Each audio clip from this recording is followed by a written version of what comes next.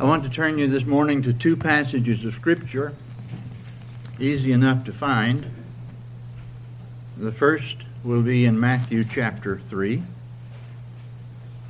and we'll read here verses 13 through 17. Matthew chapter 3.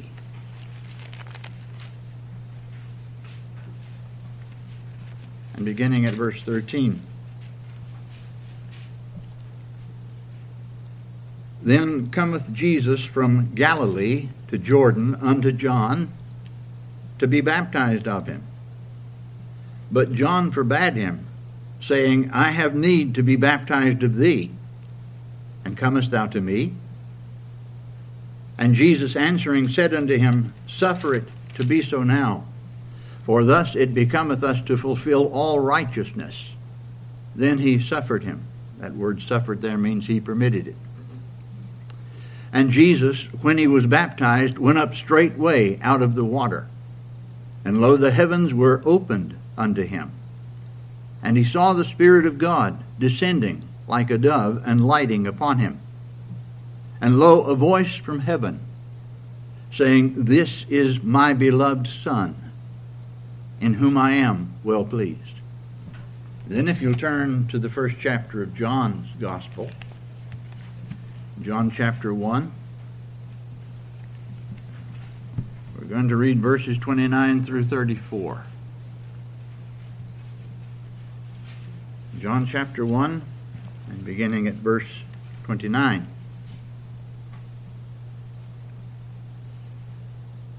The next day John seeth Jesus coming unto him, and saith, Behold the Lamb of God, which taketh away the sin of the world.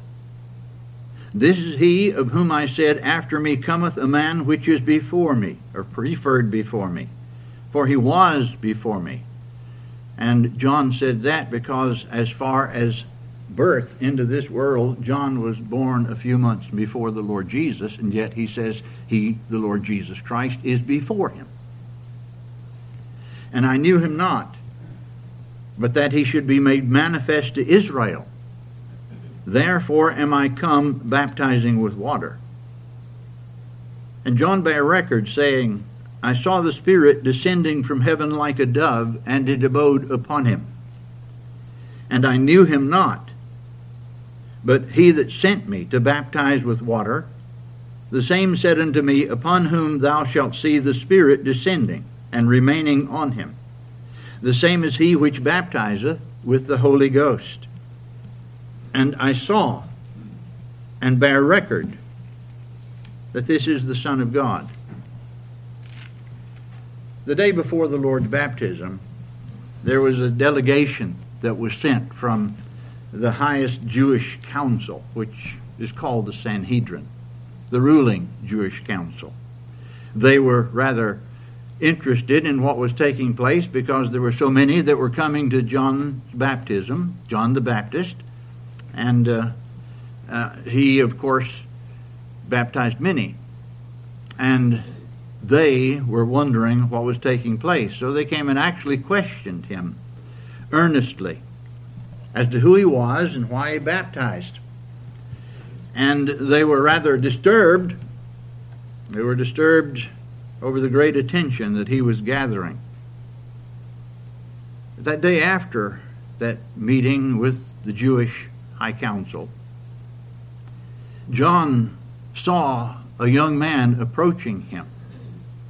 This was taking place at a place that was called Bethabara, and at the Jordan River. A man approaches John. John's attention becomes riveted upon him, as if his whole soul was flooded with some tremendous knowledge.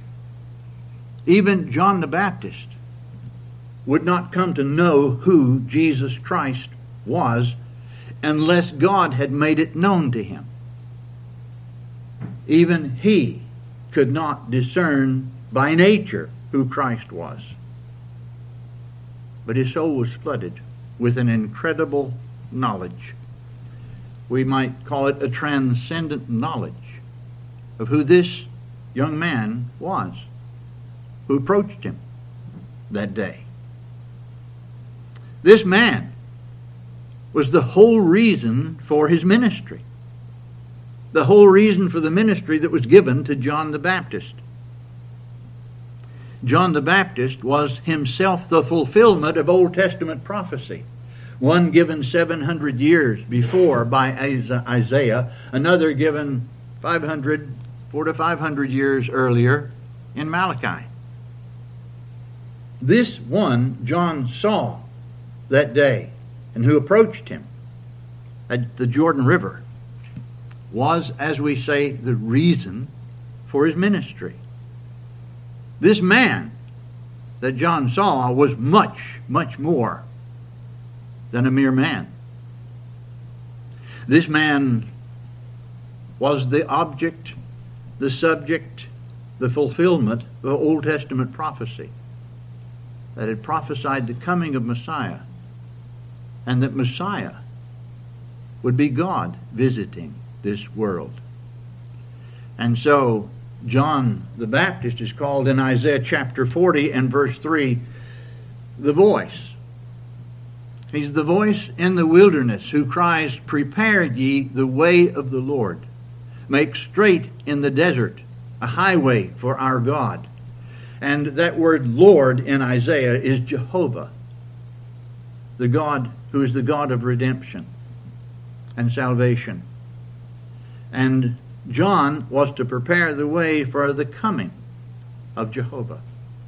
Later on, a few hundred years later, the prophecy comes in Malachi chapter 3. God says, "Behold, I will send my messenger, and he shall prepare the way before me." That messenger is fulfilled in John the Baptist.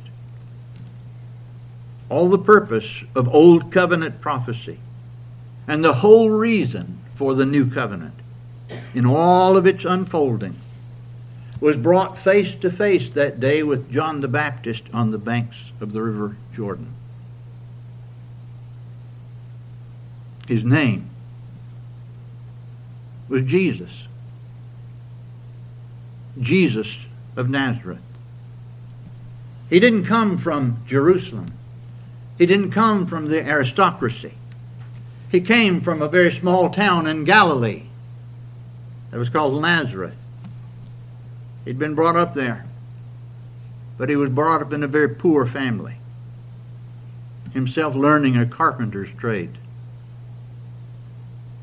He did not come with an aura about him that marked him out as different from other men. He didn't come with anything outwardly by physical sight that would have shown him different from any other. He came in a flesh and blood body, just like any other man. Matter of fact, Isaiah the prophet, 700 years BC. Isaiah the prophet in Isaiah chapter 53 implies that there were few who would really behold him as to who he was in Israel. He says, "To whom is the arm of the Lord revealed?" He says, "Who hath received our report? Who hath believed our report?" In the second verse he says, "For he shall grow up before him as a tender plant, and as a root out of dry ground. He hath no form nor comeliness. And when we shall see him, there is no beauty that we should desire him." There was nothing in Jesus of Nazareth that marked him different from anybody else by physical sight. There was nothing that showed up in him that by nature someone could discern as to who he was. Yet John the Baptist, who was sent for this very purpose, who obviously didn't before know who he was, although we think indeed that he must have beheld him before.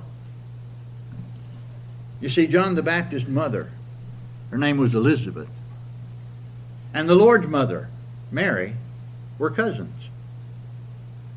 Of course, when you read in the Gospels, you find out that Mary, when she was told in her confusion because she was a virgin, that she was going to bear a child. And the angel Gabriel makes known to her who that child is, that holy thing, which shall be born of thee shall be called the Son of God. She went for 3 months to Elizabeth's house. We learn there that John the Baptist, who was in the womb of Elizabeth,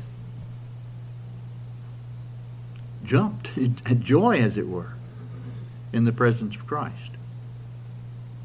But the Lord Jesus Christ was raised in Nazareth of Galilee.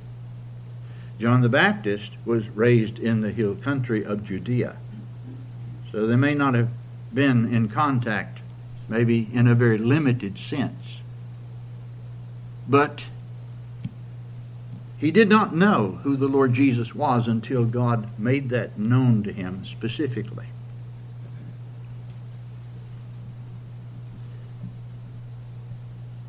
He was given a knowledge that was not natural, that he could not discern by mere human reason. God directly made known to him who the Lord Jesus Christ was. Or we marvel at the knowledge that must have flooded the soul of John the Baptist that day at the Jordan River. Marvel how he could have controlled his emotions. God must have granted him a great deal of control. And then he gives the first public proclamation and declaration of who Jesus Christ is. And what he has to say supplies the theme for every truly God-sent preacher from that time to this. The Old Testament and all those prophecies, those wondrous prophecies in the Old Testament, even though they're so clear, multitudes of them that show themselves fulfilled in Christ, given hundreds and thousands of years before his coming. The voice of prophecy in the Old Testament that pointed forward to the coming of the Messiah, the Christ, the Son of God. Those Old Testament law and prophets were brought to their purposed end when the last of the Old Testament prophets identifies the King of the kingdom of heaven. The Lord Jesus Christ in Luke chapter 16 verse 16 says, "The law and the prophets were until John.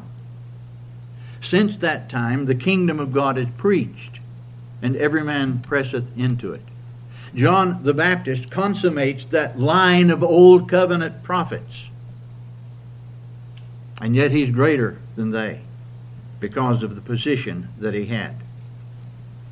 The day before, when the delegation came from the Jewish high council, asking him who he was, "Are you the Christ?" "No," etc.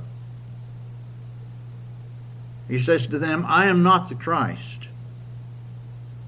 But now, on the banks of that river, when he sees Jesus of Nazareth, he declares, "This is he. This is he." The kingdom of heaven had come. And the reason the kingdom of heaven had come, which John preached, was because the King of heaven had come. The King had come and had arisen. The law and the prophets pointed to him. He was the one who fulfilled them. And he pointed to the preaching of John as to the time of the transition from the preparation of old to now the fulfillment that had come, fulfilling all those prophecies concerning the coming of the Son of God. So there's a sense in which John the Baptist was the very last of the old covenant prophets, but he is also the first of the new covenant preachers. That's why his baptism, given as our Lord Jesus explicitly said himself, is by the authority of heaven. God ordained it. And it continues, of course, in the Christian church as it did from the days of the Baptist until now, as the outward sign, picture, and emblem of an inward work that God has done and won by his grace. It was the office of John the Baptist to identify and testify to the Messiah who had come and present him to Israel. He was the way preparer. He was the voice in the wilderness that was to prepare the way of the coming of Jehovah and present him. That was his task. And his ministry, therefore, would be very shortly concluded. It would be very short. As a matter of fact, in the third chapter of John, in verses 30 and 31, we hear him. He says here, he, the Lord Jesus Christ, he must increase, but I must decrease. Then in verse 30 he says, he that cometh from above is above all. He that is of the earth is earthly, and speaketh of the earth. He, referring to Jesus of Nazareth, he that cometh from heaven is above all. He came from Nazareth as a man. He came from heaven to Nazareth into human flesh. And the first thing he says about the one he declared, this is he. The first words the Holy Spirit puts in the mouth of John the Baptist at the sight of the Lord Jesus point out the most prominent feature of his work. Why he came. The work he was given to do. In verse 29 of John chapter 1 again. The next day John seeth Jesus coming unto him, and saith, behold the Lamb of God, which taketh away the sin of the world. This is the first thing the Baptist declares concerning the Lord Jesus Christ. Behold the Lamb of God, which taketh away the sin of the world. Even before he declares who the Lord Jesus is, he declares why he came. He declares what he is. He is the one God-given, God-appointed sacrificial lamb. With this sweeping statement, John shows that the whole Old Covenant sacrificial system was completed. It had been there to point forward to the coming of the true Lamb of God who alone can remove sin. There were many Old Covenant sacrifices. They were there to show that sin must be transferred to an innocent victim.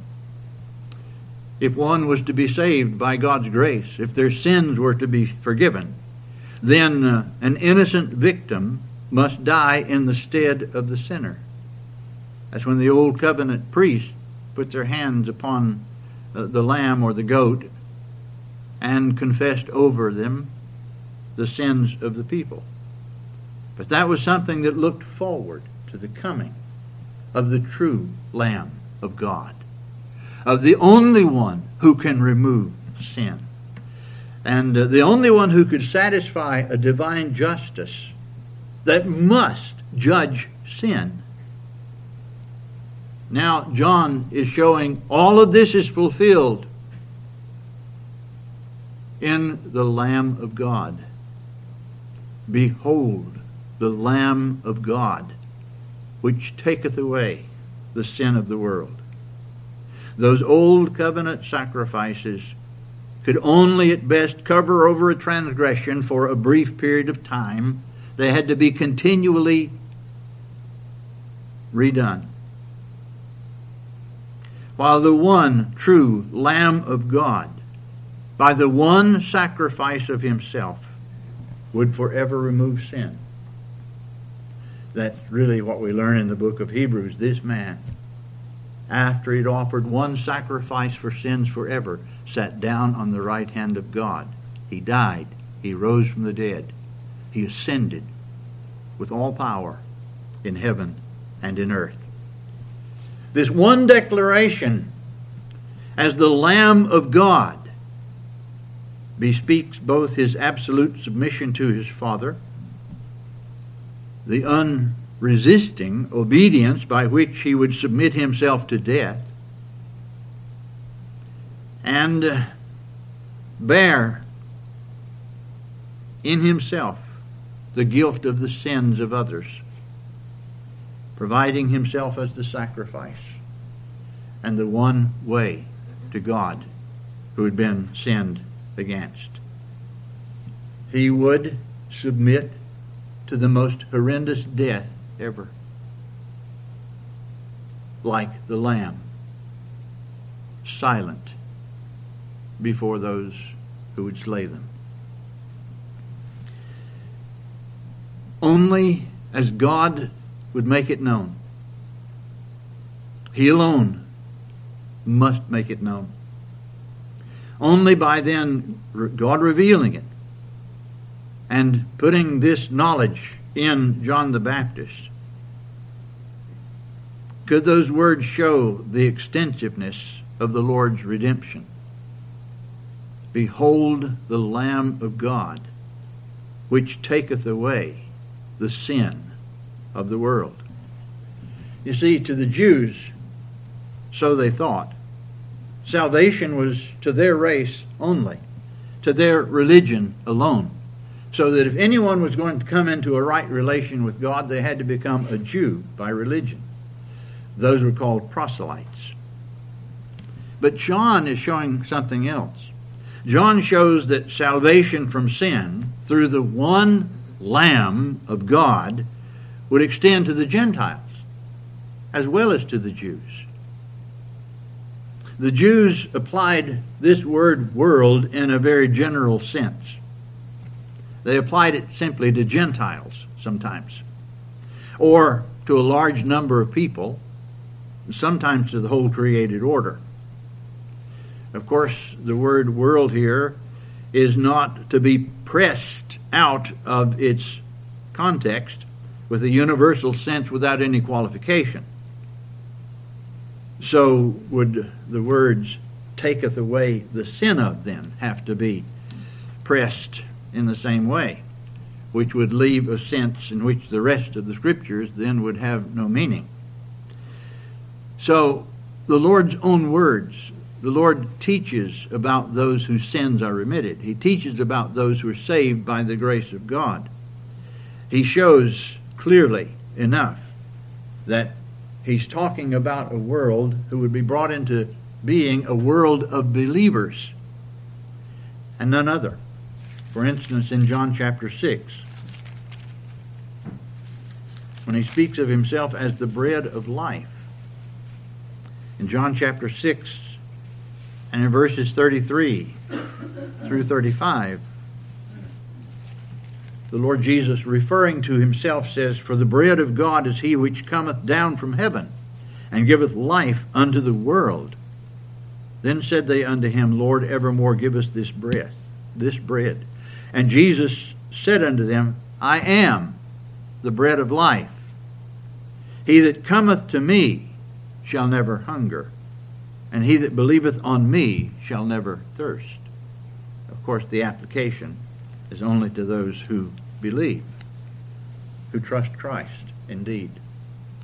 Redemption in Christ is extended way beyond the borders of the Jewish nation, extended to the world in the sense of every kindred, every tribe, every people, every nation, so that Christ is indeed the Savior of the world.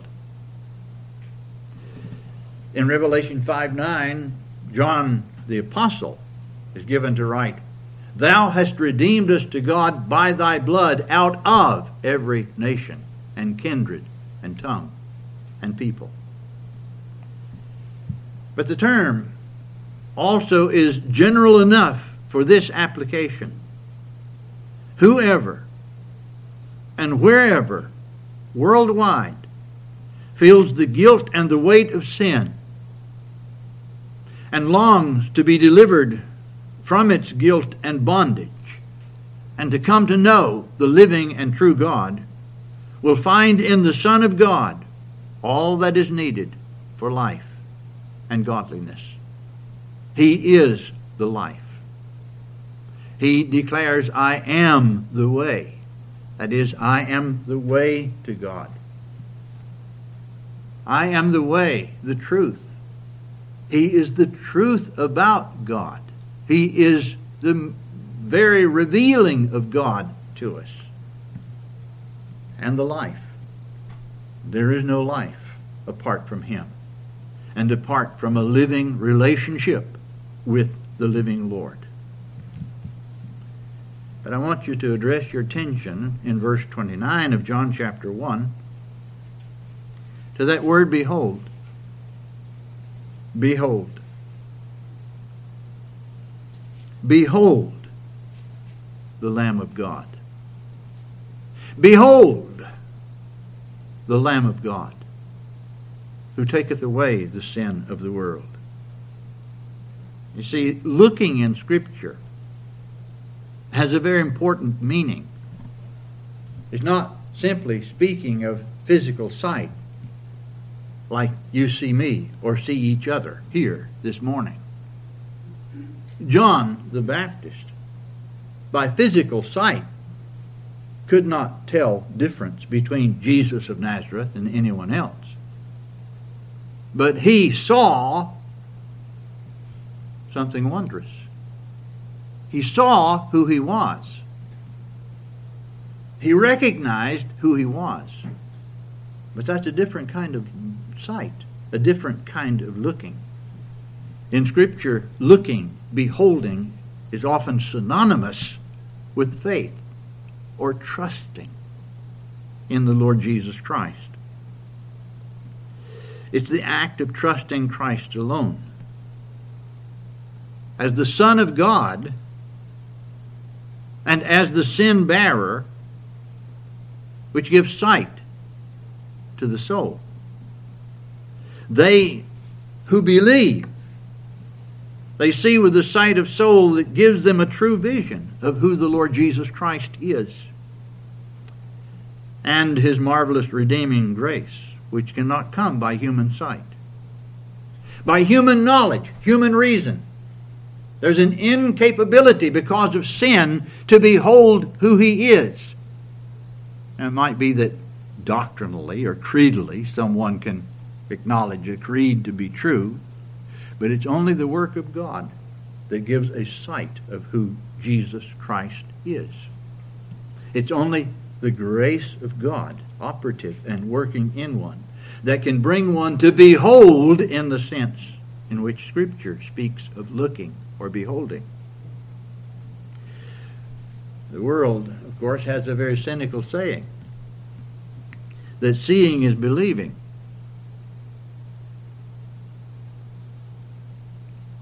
And in a sense, that's true in one regard, and in another regard it's not.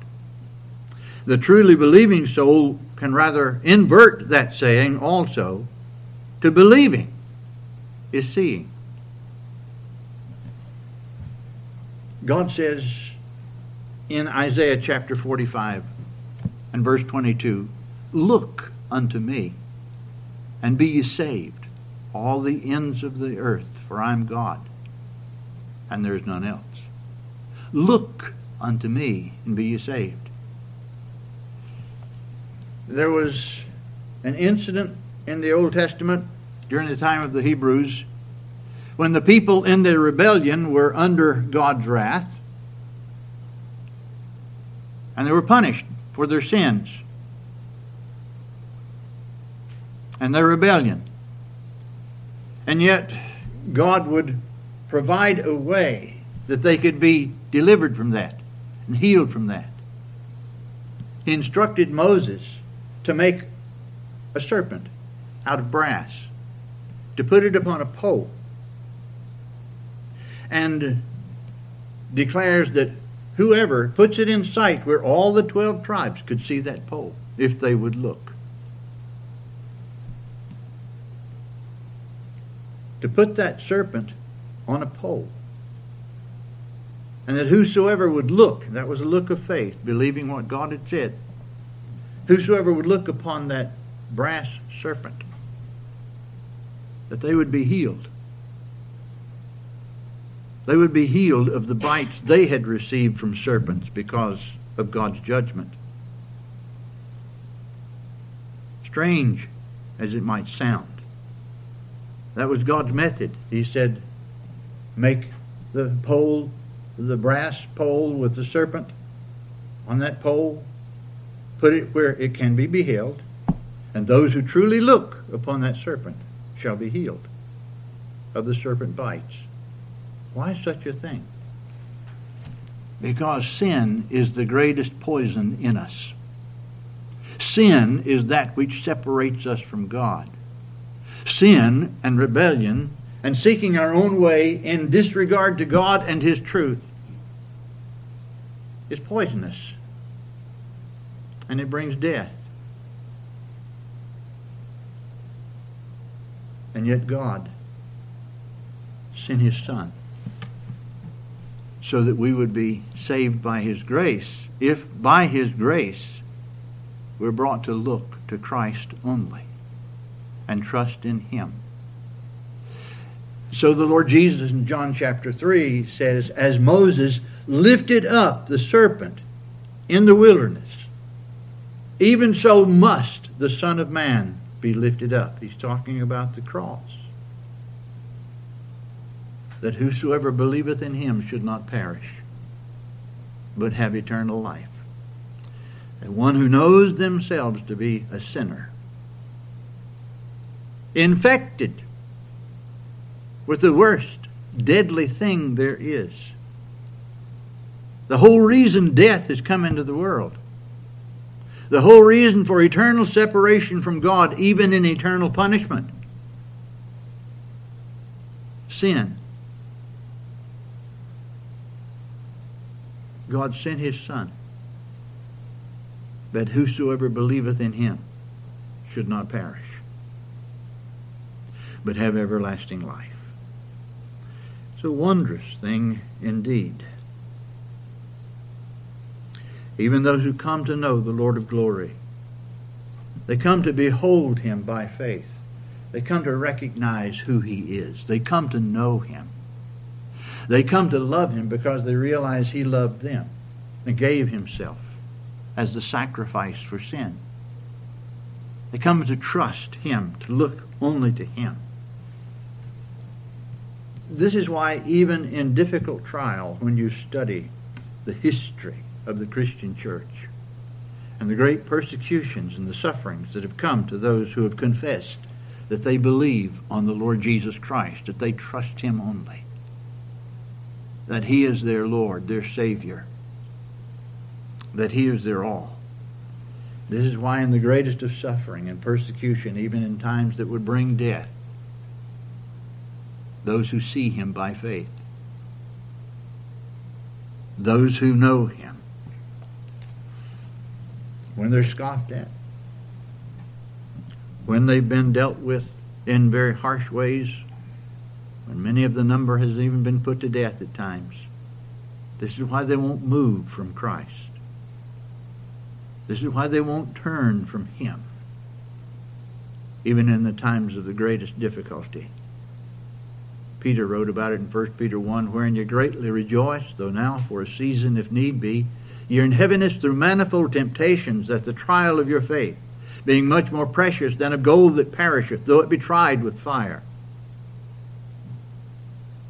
shall be found unto praise and honor and glory at the coming of Jesus Christ, whom having not seen by physical sight, whom having not seen ye love, in whom though now you see him not, yet believing ye rejoice with joy unspeakable and full of glory.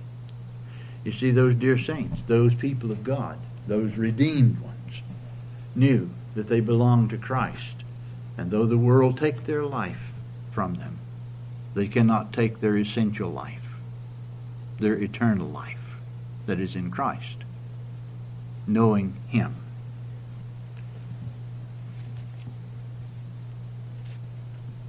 John, by this word, behold,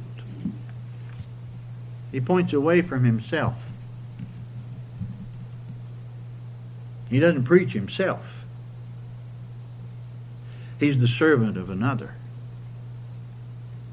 He doesn't point to himself. He points away from himself and says, behold the Lamb of God. Behold the Lamb of God, which taketh away the sin of the world.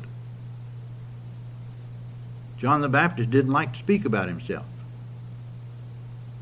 He didn't toot his own horn. He was there to exalt and magnify the name of the Lord Jesus Christ. He preached Christ.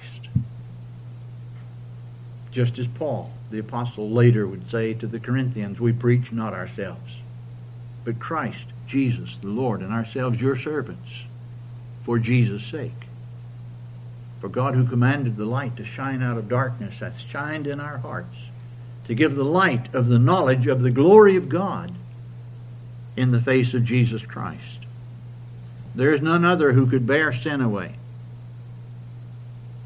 There's none other who can cleanse eternally from sin and bring one to God.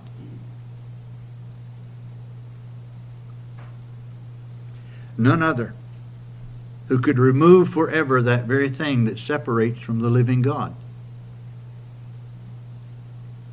But John the Baptist, and we who proclaim Christ, can say, this is he. This is he. His name is Jesus. He is the complete fulfillment of what God promised in the Old Testament concerning the coming of the Messiah, the one appointed of God, the Father, as Savior. He came from Galilee. He walked the banks of the Jordan. He was baptized by one who said, I have need to be baptized of thee, and comest thou to me? What he did know about the Lord Jesus was he was completely sinless. None other were. And he would be the Lamb without blemish, without spot. He was before John the Baptist, as John had said, even though John was born a few months before the Lord Jesus Christ. He says, but he was before me. He came from eternity.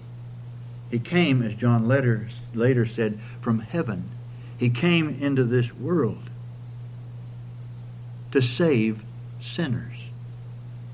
He came on the great mission of salvation. And now John knows who he is.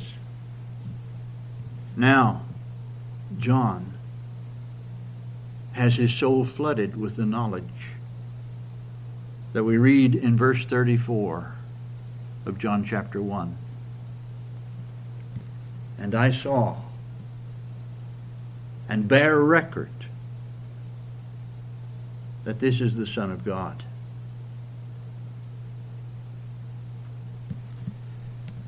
Well,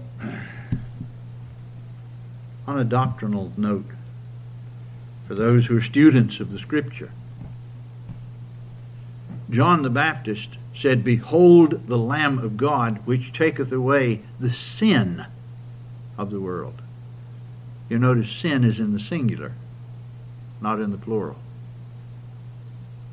The sin of the world, obviously, is a transgression, and that was the transgression of Adam, who plunged the whole of the human race into sin.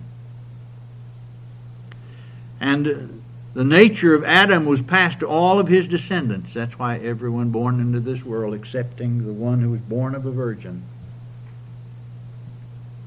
is born in sin.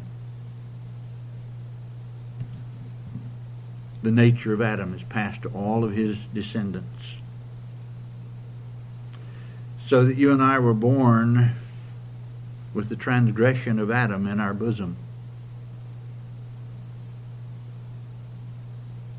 In Romans chapter 5, verse 12,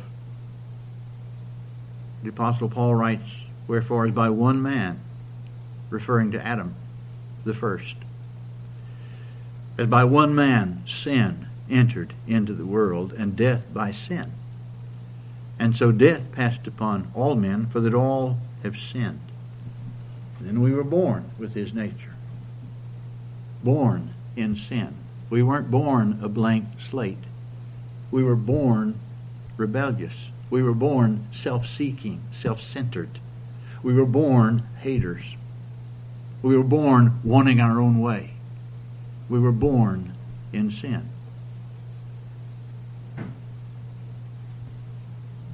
It's this which plunged us into the deep abyss of ungodliness and the prospect of eternal punishment. Adam's disobedience was ours. His nature became ours. By one man's disobedience, many were made sinners. We learn in Romans 5:19. The multitude of sins that plague us are but the proof that we're guilty in Adam. The law was given that the offense, singular, might abound, as in Romans chapter 5, verse 20. But there came another one. Another. He's called the last Adam, and that's referring to the Lord Jesus Christ in 1 Corinthians 15. The last Adam, even the one John identified on the banks of the Jordan. And those who come to him, those who believe in him, those who trust him, those who give up any thought of their own merit and trust him because he died in the sinner's place and was raised again from the dead because he died for sinners. And those who trust him and trust themselves to him are accounted righteous, not because they are in themselves, but God grants them and gives them his righteousness, putting it to their account just as much as if they themselves were perfectly righteous. But it's not their righteousness produced. It's his given to them. One man's obedience brings righteousness. So he not only takes away the sin of the world in a general sense, but also in a particular sense. He can take it away from you. He can take it away from me. By marvelous grace, by God's wondrous and marvelous grace, when you're brought to him, to trust him, to believe him, to entrust yourself to him. And then, by the wondrous abundance of God's grace, he removes every transgression, who himself bare our sins in his own body on the tree. He cleanses from all sin. What a wondrous word that those who are brought to know the Son of God are cleansed from all sin, all transgression, given the wondrous gift of eternal life belong to Him. When your time comes to leave the world, it will come if He tarries. You can be assured that you belong to Him, that you're going to be in His presence, that God has saved you for Himself by His grace. If by His grace you're brought to know the Son of God, to behold the Lamb for sinners slain, to look to Him and trust in Him alone. So rivet your attention upon the one that John the Baptist was riveted upon that day at the Jordan River. And believe that glorious description of why the Son of God came to be the Lamb, the sacrificial Lamb for sin. And His redeeming blood will cleanse you. And His redeeming love will flood your soul. And there's nothing like that on the face of this earth in coming to know Him. You see, if that's true with Jordan, I have no problem baptizing. Baptism doesn't remove his sins. What it does is become a picture that God Himself has drawn. A picture of something that is essential to salvation. And that is that we must be brought into union with the very death and the resurrection of the Lord Jesus Christ. The death of Christ, the blood of Christ washes away sin, cleanses away sin. The life of Christ becoming that which enables us to outlive this new life that God gives in Christ. Baptism is the picture of that. It's the picture of what has already taken place. And by faith, being joined to Christ in His death, in His resurrection, belonging to Him. It is the confession, I'm no longer my own. It is the picture that all my sins have been put away by the blood of God's Son. And I believe and trust Him and Him only.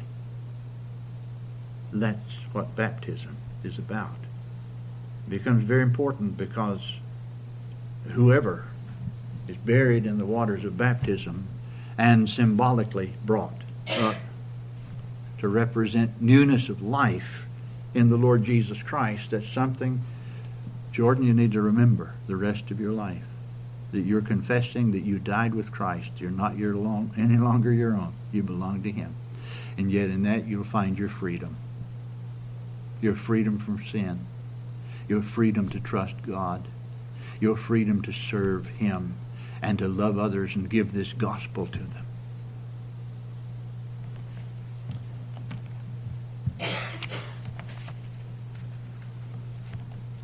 We're going to have Jordan come up in a minute here. You don't have to come up here, or be on camera, but we'll have him come up here, and then hopefully those who would like to see this baptism live, which I think would be Bob and Carol particularly, if they are able to get this on Facebook, we'll be able to see it live today, and then it will be also recorded. It will be kept on there so others like Lydia can see it. I know who wanted to be here for the baptism but is on her way to youth camp. So may God be pleased to bless the ministry of His Word, His gospel, and be pleased to bring some to see what they've never seen and to behold whom they've never beheld, and to come to know the one who is the way, the truth, and the life.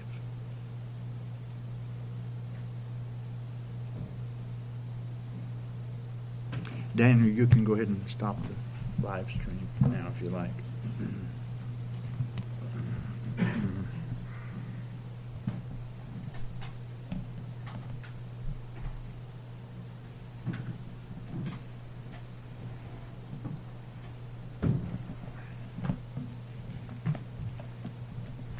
Jordan, would you come up here to the front pew?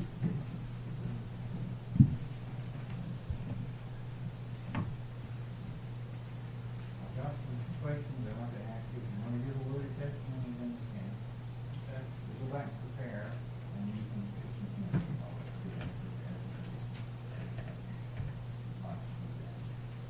And they will be putting the pulpit down so you'll be able to see behind these curtains. We don't usually have these curtains up. This way, you won't see us walking down in there and getting walking back out. You'll be able to witness the baptism. Jordan has expressed a desire to become a part of this congregation, this gospel church. And so, I'm going to ask you some questions. Answer them truthfully. Okay. Do you believe the Bible concerning the Old and New Testaments to be the very Word of God, and its doctrine of salvation to be the perfect and only doctrine of salvation? Yes, wholeheartedly. Do you confess that because of your sinfulness that you abhor and humble yourself before God, and that you trust for salvation not in yourself or your own merit or your own works, but only in the Lord Jesus Christ alone? Yes. Do you acknowledge Jesus Christ as your sovereign Lord? And do you promise, reliant upon the grace of God, to serve Him with all that is in you, to forsake the world, to mortify your sinful nature, and to follow Christ, endeavoring to live a godly life? Yes. Do you agree to submit in the Lord to the government of this church, heeding wisdom, willing to receive admonition and correction in doctrine or life should it become necessary? Yes. Do you understand that attendance upon the ministry of the Word of God is essential to your spiritual growth and maturity? Very much so. Non-attendance for an extended period of time, unless there are providential conditions bringing about, will bring our matter to move in a period of about 6 months. We are not attendance, and we do not retain people in the church. You want to give a word of testimony? I'm glad I can finally give my ultimate confession of faith to Jesus Christ, and I'm wholeheartedly ready for it. Anybody want to ask a question?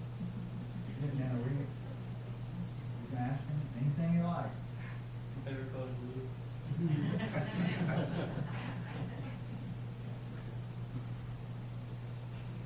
Well, I'm sorry, I wore brown today. Anybody want to ask a question?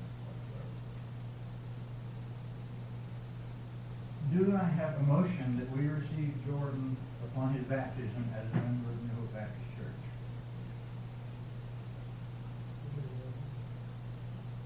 Kenneth makes the motion. Do we have a second? Second. Any discussion? All in favor make it known by saying aye. Aye. Opposed, no. It's unanimous. Works for me. So upon your baptism, remember the congregation as well. Awesome. Not too hard, I just had surgery. So, Daniel, if you want to come, and the fellows, if you would fix this baptistry, or fix the baptistry can be seen by putting the pulpit down. We'll go and prepare for the baptism. And you can take some hymns while we do it.